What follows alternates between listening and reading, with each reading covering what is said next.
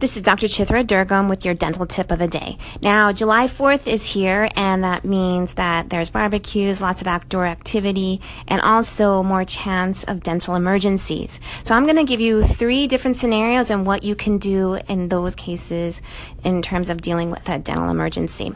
Now, first of all, there are times when a person has an accident. They either run into something, a child falls down and their tooth hits the sidewalk, you run into a pole, or you get into a fight and one of your teeth gets chipped.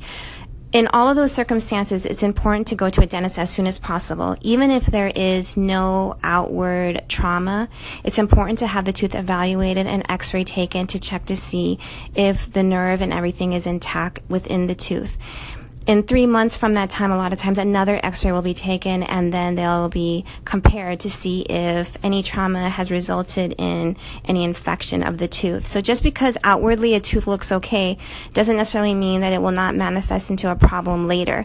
There are children who are 5 or 6 who have had trauma to a tooth during athletics and have had an emergency situation develop in the tooth 10 years later. So these are things that have to be monitored. Okay, second scenario is when a tooth falls out.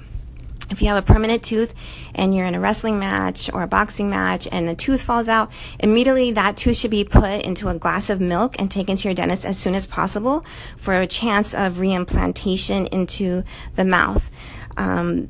Another scenario could be where you have a chipping of a tooth or a crown comes off. Again, you should go to your dentist as soon as possible. Don't go to the drugstore and get temporary cement because you may orient the tooth differently or incorrectly on the tooth. So that is your dental tip of the day. Basically, go to your dentist as soon as possible whenever you have an emergency. Have a great holiday.